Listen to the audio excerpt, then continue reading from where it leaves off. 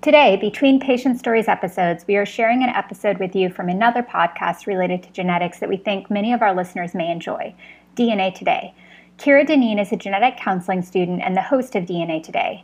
DNA Today informs you on what's happening in the genetics world. In this episode, Kira interviews me about Gray Genetics, a telehealth company and the sponsor of Patient Stories. If you'd like to hear more about what we're up to at Gray Genetics, continue listening. If you'd like to hear Kira interview other guests about current issues in genetics, look for the link in the show notes. New episodes of DNA Today are released on the first Friday of the month. You can find DNA Today on Twitter, Instagram, Facebook, and iTunes. Look for those links in the show notes. How is it that we find ourselves surrounded by such complexity, such elegance? The genes of you and me, the genes of you and me, we're all made of DNA. We're all made of the same chemical DNA. We're all made of DNA. Hi, you're listening to DNA Today, a genetics podcast and radio show. I'm your host, Kira Dineen. On this show, I explore genetics and how it impacts our health, typically through interviews with genetic experts such as genetic counselors, researchers, doctors, patient advocates, and more. Today's episode continues my new crossover series, this time with Gray Genetics podcast called Patient Stories, which is just as it sounds. It features patient stories through interviews with patients, patient advocates, and genetic counselors. The show explores the impact of genetics on people's lives, very similar to this show. And returning as a guest for this episode is the host of Patient Stories, Eleanor Griffith. For those that have been listening to this podcast for a long time, you may recognize her name. She's a returning guest, and she was on episode 71 of the show back in 2017. On that episode, she shared her insight on how to have a competitive genetic counseling grad school application.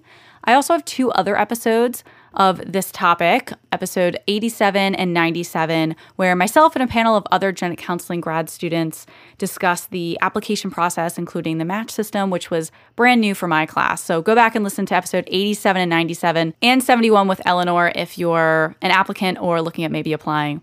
Eleanor Griffith is a board-certified genetic counselor and the founder of Gray Genetics, which is a genetic counseling and consulting company. Her clinical experience includes both prenatal and cancer genetics in both public and private academic hospital settings. She's a member of the admissions committee for Sarah Lawrence College's program and a course instructor this past semester at Sarah Lawrence, where she also received her master's and where I'm currently getting my master's. So she was one of my instructors last semester. Well, thanks so much, Eleanor, for coming back on the show. It's a pleasure to have you.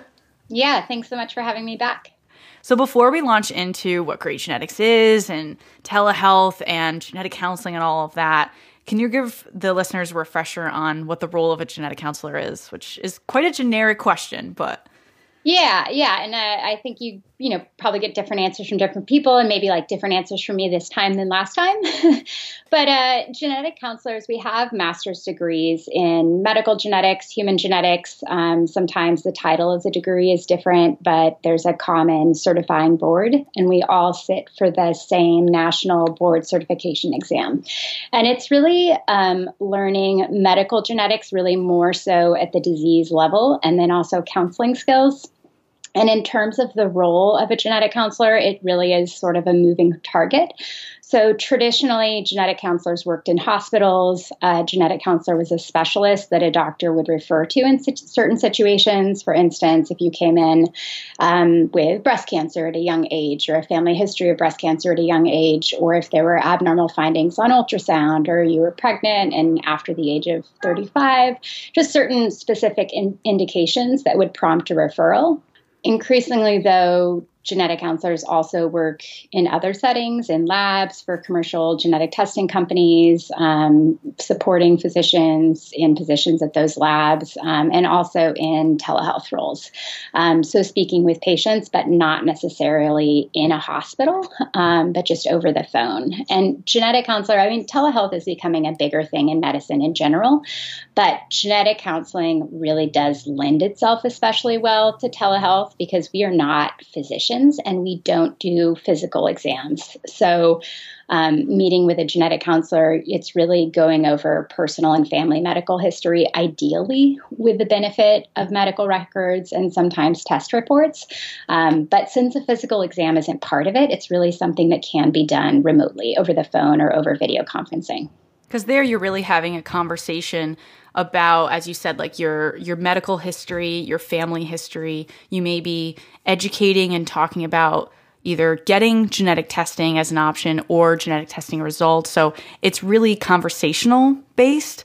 And that's the beauty of where technology is going today in healthcare, of using things like Skype or Google Hangout or whatever is HIPAA that I'm not aware of, that I'm sure you'll educate me later in the episode. Genetic counseling is very much in demand. So I imagine that these telehealth companies like yours are getting a lot of attention and a lot of people signing up for this, because wait time for a genetic counselor in person at an institution can be a long time.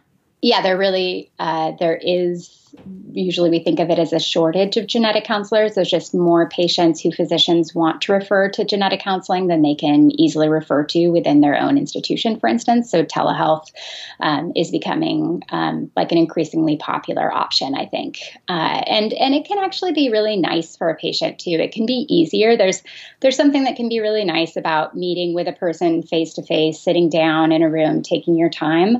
But, most patients work, or if they don't work and they have disabilities, then it's hard to get to an in-person appointment for another reason.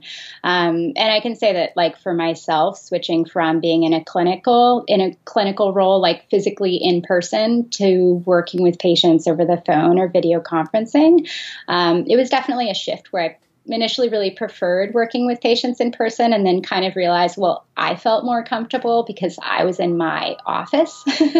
But for a patient, they're in like a foreign environment. And sometimes I find that patients seem more comfortable when they're at home. So, with telehealth, it can be on your own schedule. It can be during your lunch break at work, at home in the evening, and you're not necessarily missing work for that appointment. Yeah, and I think that's a big part of it, of being able to be kind of in your own safe space to have these conversations, and to also be able to focus maybe a little bit better. I know, like, I focus much better like at my desk, and I work from home a lot of the time, and people may be used to that, and it can fit in with things of, maybe the kids are in the other room or something, so they can kind of watch them and they don't have to get a babysitter or something like that. So there's a lot of advantages to it. And I think that, as you said, like, genetic counseling is a moving target as to what our role is in healthcare, but also just technology impact on healthcare and how that's affecting kind of the angle of the patient will see you now, where it's shifting into what the patient's role is in their own healthcare and everything. And so it's interesting to see where these things are going. Yeah, totally. And so Great Genetics, it is a telehealth genetic counseling and consulting company. So we do contract with institutions to provide genetic counseling services, but we also have patients who just book appointments with us directly online. So kind of like you were saying, it's just there are patients out there now who are more proactive, who are looking for information and advice. Genetic testing is more readily accessible, so patients more often end up with test results in hand that they may have questions about. Or some, savvier patients may also just, kind of before their physician orders testing might say, well, like, wait, I actually want to talk to someone who knows a little bit more about this and think more about, like, what I'm going to do and how this information would be helpful to me. So it's interesting that you work not only with people looking to book appointments with you for genetic counseling sessions, but there's also another side to it where you're working with other companies and institutions, organizations. Yeah, so that's kind of meeting the need that you were mentioning, where there can be a long wait time for genetic counseling, or sometimes an institution wants to have a full-time on-site genetic counselor, but most programs graduate students in the spring, and then there's kind of the game of musical chairs, and some institutions are not going to get that full-time on-site genetic counselor that they hoped that they were going to be able to hire. So sometimes we step in and provide those like kind of even just interim services. Even if their ideal is to have a full-time on-site genetic counselor, it could be a really good flexible option. So what types of genetic counseling sessions do you offer? We kind of hinted at the beginning of the show saying that there's a lot of different areas of healthcare that genetic counseling is in. And even we talk about neuro, cardiac, pediatric, prenatal cancer. I mean, we could start rattling things all day, but what do you provide at Great Genetics? Yeah, so the answer is kind of all of those, and that's because Great Genetics is not just me. So in starting out my company, I kind of dipped my toe in with private practice to figure out my systems, kind of scheduling systems, HIPAA compliant systems, video conferencing systems. But my intention was always to build a platform really to connect patients and genetic counselors, sort of like Airbnb meets ZocDoc. So genetic counseling really is becoming increasingly specialized. For instance, I started out in prenatal genetic counseling, really enjoyed that. But the time, since I was working full time in prenatal genetic counseling, so many things have changed. My more recent experiences in cancer genetic counseling, and then that just keeps changing and exploding too. So I think increasingly, some genetic counselors are kind of the rare bird where they're like fine seeing all different consult types, but more and more people do specialize where they're just like really expert in one particular area. So we have a number of different genetic counselors who are listed on the website who are specialized in different areas, and patients who are looking to book an appointment, whether it's in cancer, cardiovascular, family planning, prenatal, they can either choose to book an appointment type by prioritizing that session type, or then they can actually browse our list of genetic counselors and read those genetic counselors' bios, look at their background, see what they list as their specialty areas, and kind of deciding who they think would be most helpful for them to meet with. And for people to get a better sense of what it would look like going into it, why do people sign up for sessions? What's a few common reasons why people are like, oh, I need genetic counseling and come to Great Genetics? Yeah. So one common reason would just be family history of cancer. That's just something that's so common and gets so much attention in the news. So someone who has a family history of cancer, who is thinking about testing, but just really wants to talk to someone who's really informed before they go ahead with that testing. Sometimes there's patients who, their doctor has recommended testing to them, but wants them to get genetic counseling first. Sometimes there's a patient where their physician has, talked to them about genetic testing, but they're a little hesitant, or they want to talk to someone who knows more than it seems like their physician does. So that's cancer would be a really common one. Some women too, just kind of with all of the different tests out there now for women who are pregnant, who are planning pregnancies. Often, I'm located in New York, even though it's telehealth. We have a lot of patients in the New York area, and you can't get an appointment with an OB until you're pregnant often. But women kind of reading ahead and wanting to plan and get on top of things, like want to walk into that first appointment more informed and kind of have a game plan instead of just kind of being hit with things like as they happen once they're like 8 or 10 weeks pregnant. And can you give people a better sense of once they log on, they're choosing maybe their genetic counselor or they're looking for a time slot for their appointment? How does it work from there? Do they get a confirmation about a scheduling? What kind of platform are they going on for the appointment? Is it just phone? Yeah. So when they book an appointment, you book an appointment online through the site, you do have to provide a credit card at the time of booking. The exception is if you're referred through an institutional client with which we have a contract. And in that case, there's like a special code that's used to bypass that. But routinely provide a credit card at the time of booking. And when booking, you actually have the option of saying whether you would prefer a video conferencing appointment or a phone appointment. So kind of our default, or what I kind of suggest to people, is a video conferencing appointment. I think that I personally like that you get like a little bit better connection with a patient. I get some visual cues to like what's going on, and like some, communication is nonverbal.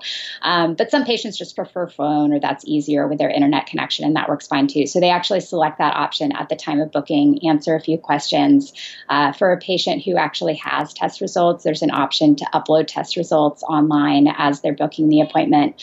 And then they receive an automatic email confirmation and receive a link to that video conferencing appointment, or a call-in number that can also be like a backup number if the video conferencing doesn't work, they have tech issues or whatever things that happen with technology. Yes, there's always difficulties. Yeah.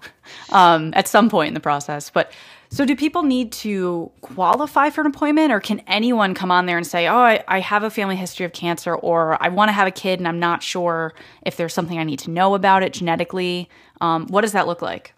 Yeah, so it's interesting you asked that question. So there are certain referral criteria to genetic counseling that professional guidelines lay out that kind of physicians should be watching for when they should be referring patients. But when it comes to patients who self-refer to genetic counseling, especially for a service like this, we're happy to see anyone.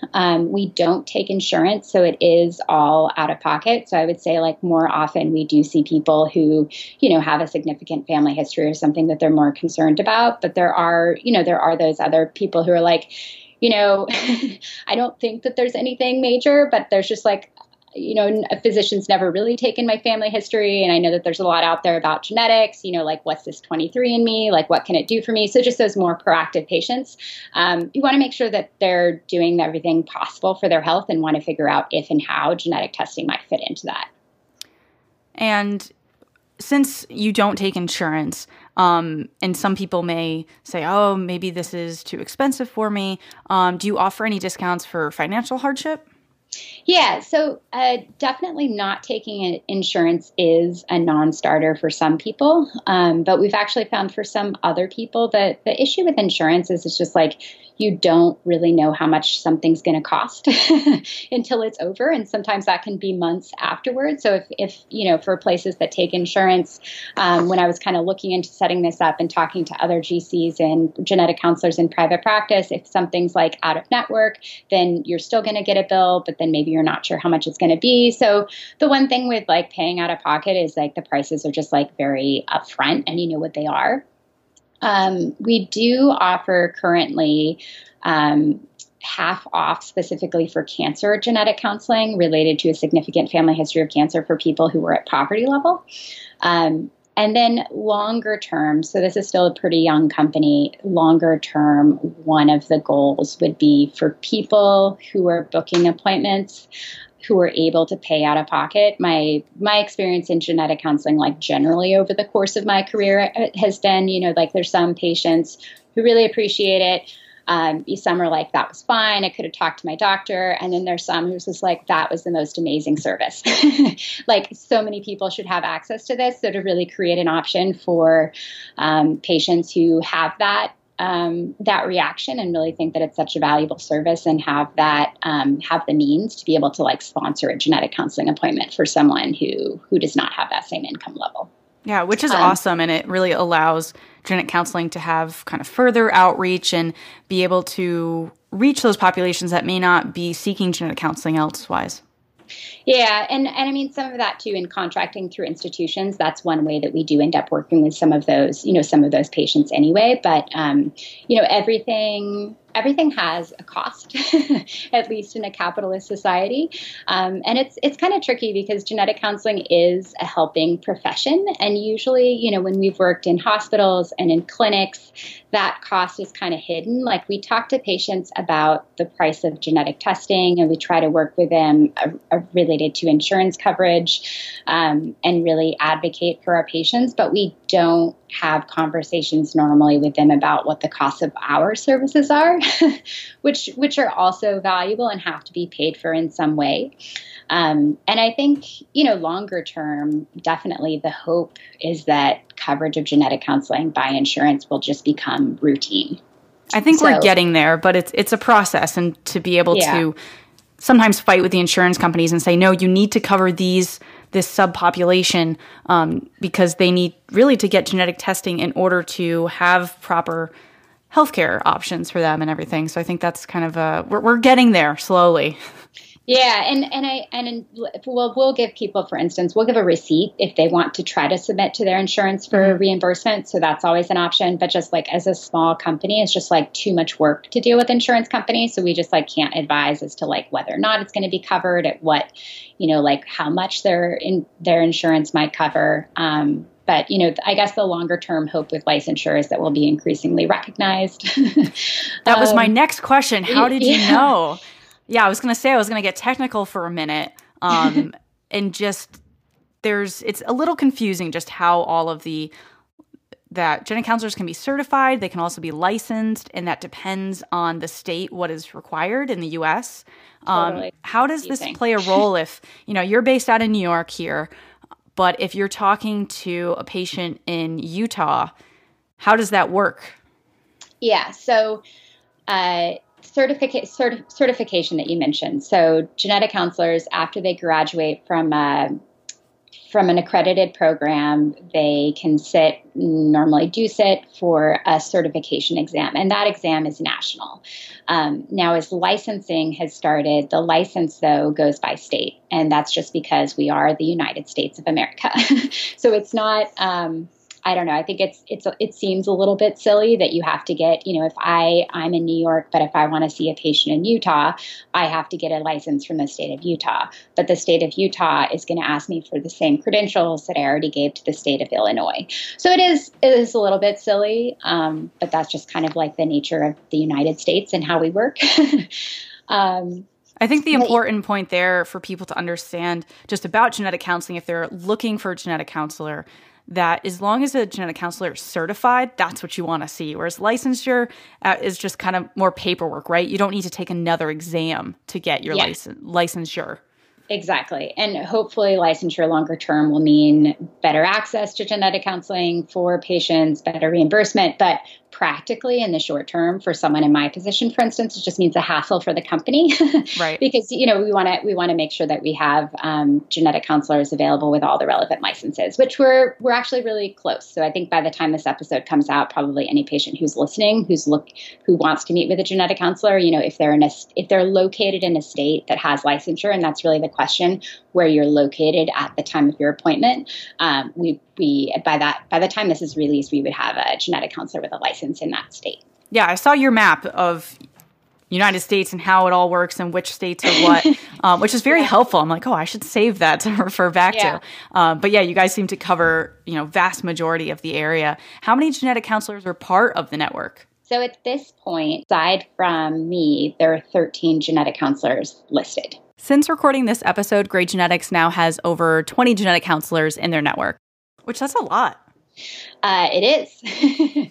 And it's a growing number. So in terms of any genetic counselor who wants to be listed, it really is a platform. So anyone who has a diploma and who has a certification can be listed on the network. And I've had new grads or people who are, expecting to graduate in a couple months also be interested in being listed on the network. So we are looking at opening that up to people who are not only board certified, but board eligible, which is a little more traditional. Like if you're a new grad and you're applying for a job, usually see BC/BE for board certified or board eligible.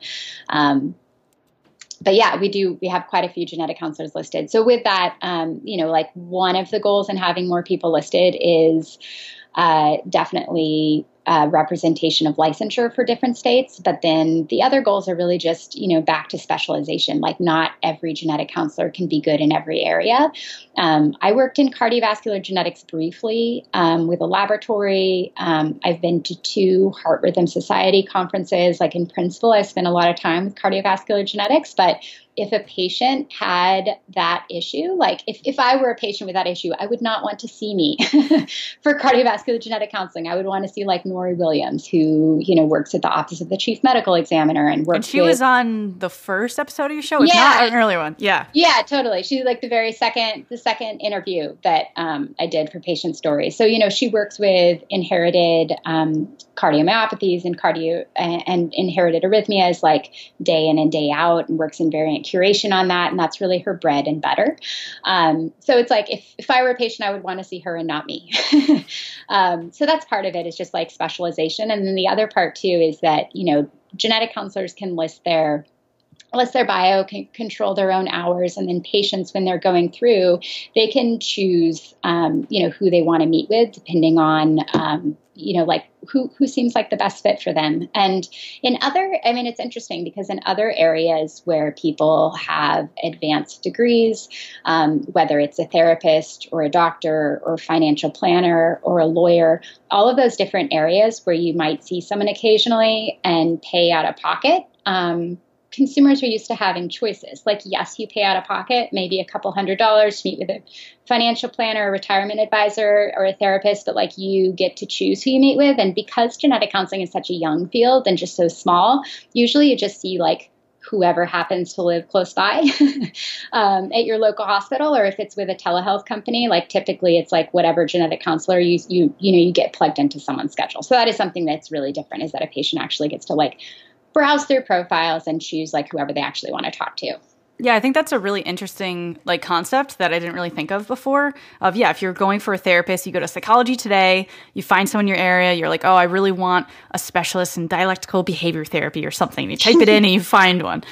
You'd find my mom if you did that. But for this, you can really narrow in on what kind of genetic counseling. And it used to be, okay, genetic counseling in the 70s were just pretty much prenatal. Then we started in cancer. And, as I feel like the theme of my show, like every time I'm like, we're in every area of healthcare. If not, in the next few years. But it really is true. And I think you want to go to someone that's specialized. And even I was listening to, I don't know if it was Laura Hersher's podcast, maybe The Beagle Has Landed. And she was talking to someone about how in the future we might get to a point in genetic counseling where people start specializing while they're in their master's program and saying, okay, I'm headed towards, as you said, like cardiovascular or neurogenetics or something. So we'll see how the field changes. But as of now, everybody gets the same master's level education, and then through their jobs, they start focusing on what area they're going to specialize in. And as you said, you definitely want to pick someone that is going to be specialized if you have a very specific family history or topic you want to address.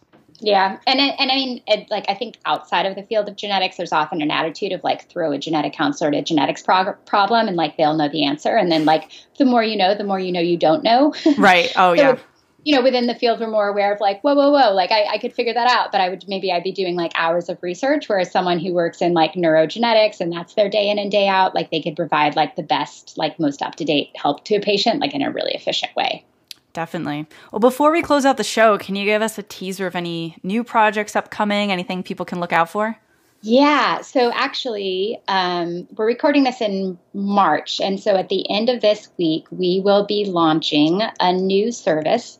Let's see, I'm going to butcher it because I don't know if we've decided what to call it yet, but basically like personalized health reports or personalized reviews of either someone's 23andMe results in context with their family history that they provide to us through like a Google form quiz format, or just a review of their family history. So, and this is really, it's partly to try to offer an alternative to genetic counseling at a lower price point, something that's not quite genetic counseling. It's not a formal genetic counseling session, but just more accessible to patients who might just have a question or two, but they just, it doesn't seem reasonable to them, or they don't know enough to know that they like definitely want to like sit down with someone for an hour. And then the other part too is just like looking at different ways that people like to receive information. So, and I think you've talked about this with Ellen on the podcast too. Ellen Matlock with My Gene Council is like, people are online and people are getting information in different ways and they're Googling around, and like, what is a way that we can offer something that's kind of in between traditional genetic counseling and like nothing. So that's coming out at the end of this week, and we're kind of excited to see what kind of feedback and traction that gets, and then to build on that depending on feedback we get. That's very cutting edge of you to be able to, find this niche within genetic counseling. And as you said, so many people are going for the direct consumer testing. So that's the 23andMe, Ancestry, MyHeritage, all of those companies. And I don't have the number off the top of my head. I know Ellen has these numbers in her head, but there's just so many people that are going for this testing, and the projected for the next 10 years is like just massive amounts of people that are going for it. And I know a lot of people, that's what I get. I go to a family function and they're like, oh, can you explain my 23andMe results? And I'm like, oh, here we go. So I think that's a fantastic outlet for people to go to. Maybe they're not looking for that full session, like you said, but they're like, oh, you know what? I just have a question on, is this variant accurate, or what does this specific result mean? So I'm very interested. I'll have to follow up with you on that. That sounds really cool. Yeah, and I mean, sometimes, like in just because, like from a genetic counseling perspective, that question that a patient may have about 23andMe is not the most relevant starting point. But from the individual consumer perspective, well, that is the starting point. That is their question. So trying to it's an effort to try to meet people where they are and where their interests are, and just kind of like go from there and see what happens. Well, thank you so much for coming back on the show and being able to explore more about Grey Genetics and everything. And it's exciting to see where we're headed. Yeah, thanks again, Kira, for having me. Learn more about Eleanor's company, Grey Genetics, by going to their website, greygenetics.com. On Twitter and Instagram, they're at Grey Genetics. And for the podcast specifically, on Instagram, you can go to Patient Stories Podcast. And on Twitter, it's Grey Genetics Pod. If you are looking for more episodes of this show or more information, show notes for this episode, everything you can think of is at dnapodcast.com. Have over 100 episodes. Not all of them are in the podcast players, so you have to look on the website for a complete listing of all the episodes to enjoy. And I'm on social media, on Twitter at DNA Podcast and on Instagram at DNA Radio. Pretty active on there and love interacting with listeners and hearing your feedback for the show, thoughts you may have, ideas, comments, all kinds of things. Love hearing from you. So follow me on there and interact. And if you have direct questions, looking for advice for applying to genetic counseling schools, it's one of the most popular reasons that people reach out to me. You can email in at info@dnapodcast.com. And one favor to ask from you, if you could rate and review on Apple Podcast or whatever podcast player you listen on, that would greatly help the show. That is how people find this show. So if you can rate and review, I would really, really appreciate it. And if you screenshot it, I'll definitely follow you on social media and thank you publicly. Thanks for listening, and join me next time to learn and discover new advances in the world of genetics. Genes of you and me, genes of you, and we're all made of DNA. We're all made of the same chemical DNA.